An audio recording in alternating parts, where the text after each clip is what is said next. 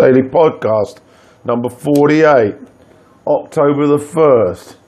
So what happened yesterday? Well, I'm going to do a summary of the weekend sport, not the Premier League, because I've got my own show on that. But I finally drew a curtain down on the NRL Rugby League season in Australia. I'm an avid watcher, and we had the grand final at the Allianz Arena in Sydney. 80,000 plus were jammed in there to see the Melbourne Storm play the Sydney Roosters. 2 points to note. Billy Slater was playing his last competitive game as a rugby league player.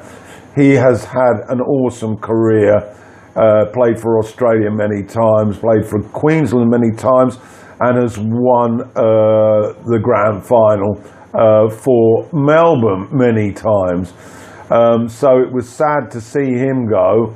And on the other side, we had Cooper Cronk, who spent a large part of his career playing for Melbourne, but he switched to the Roosters last year, and he was playing with an injury. He has had a shoulder injury, and he took to the pitch, and it was clear that his left arm was virtually ineffective as this shoulder injury was plaguing him. As a result, he conducted the match more like a coach.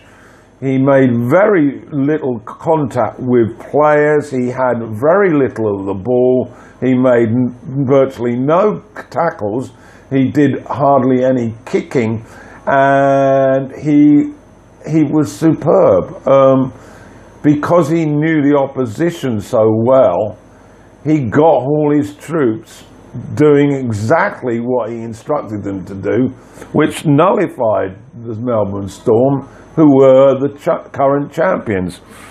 The first half, the Roosters completely overpowered Melbourne and went in at 18 zip, and they looked totally in charge, largely because Cronk was telling them what to do.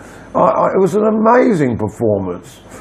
In the second half, it got a little bit more even, and the final result was 21-6 in favour of the Roosters. So congratulations to them, and commiserations to Billy Slater and the Melbourne Storm. We've now got the Super League season to conclude.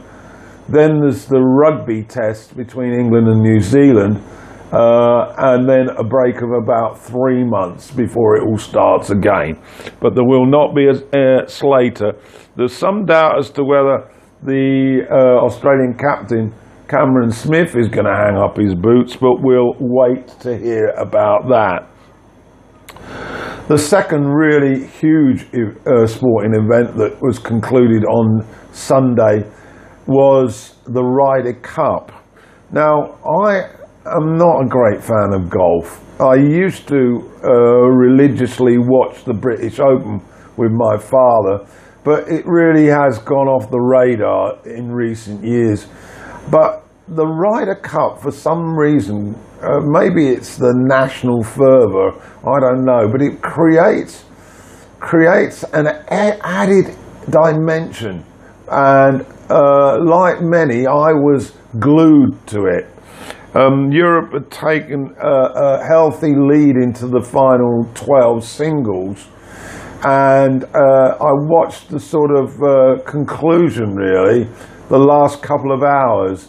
And at one point, it looked like the Americans, who have a hugely talented team, were going to start to reverse the trend. But in the end, the Europeans responded magnificently. And a particular word for Francesco Molinari, who is the current British Open champion from Italy. He was awesome. And one of the old guys who's been around for some time in Ryder Cup, Ian Poulter, somehow found the sort of form that's eluded him in the season on the European Tour. He gained a point, and some of the American stars just didn't turn up. I noted one in particular, Phil Mickelson, who's won a number of titles, Grand Slam titles as we call them, and he was inept to say the least. So congratulations to Europe. They won 17.5 to 10.5 to retake the Ryder Cup, and what a great day's sport it was. What else have we got for you? Well, on the sporting front, that's about it. Although I just want to quickly mention, following the recent high-profile news stories regarding Kavanaugh and women being assaulted, I was amused to find that an American woman in her mid-30s has popped up and said that 10 years ago, in some city in America, I can't remember where, I think it was in California, one Cristiano Ronaldo sexually assaulted her in a hotel room.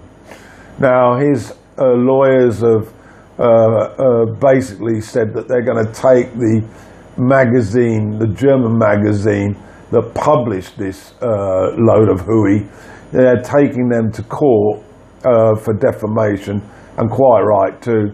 And this is a clear case of jumping on the bandwagon. It does women no help whatsoever when these bitches decide that they are going to try and get a free buck. Okay, final thought.